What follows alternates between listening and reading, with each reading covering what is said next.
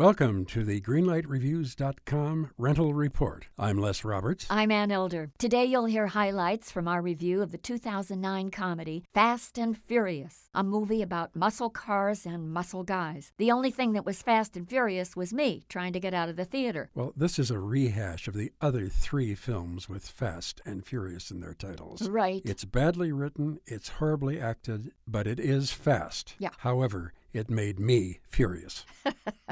And here's what we said about that movie. The only reason to see the picture would be if you like action sequences. Basically, the movie is a lot of close-ups of screeching tires and car crashes. 90% of this picture is cars, screaming. And stunt drivers. Stunt drivers, sure. They're really unheralded heroes. They're really, really fine performers. Unfortunately, the picture stars Vin Diesel and Paul Walker, and, it's like watching two marionettes up there. I mean, there's more wooden acting up on this screen than at a Pinocchio film festival.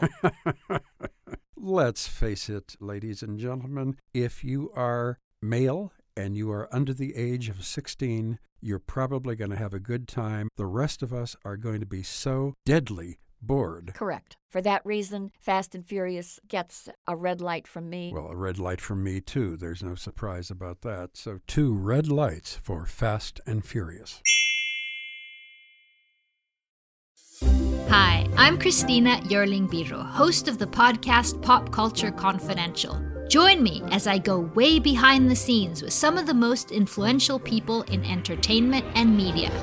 Hear actors such as Succession's Brian Cox talk about his favorite characters to play. There always has to be a mystery. The audience have to be in a situation where they want to know what's going on. Meet studio execs like Pixar chief Pete Docter and learn his secret on how he makes us cry. Emotion is our first language. And so many others who are defining popular culture, from Obama speechwriter David Litt to Top Chef host Padma Lakshmi. We don't often think about food politically, or we don't want to, but it really is.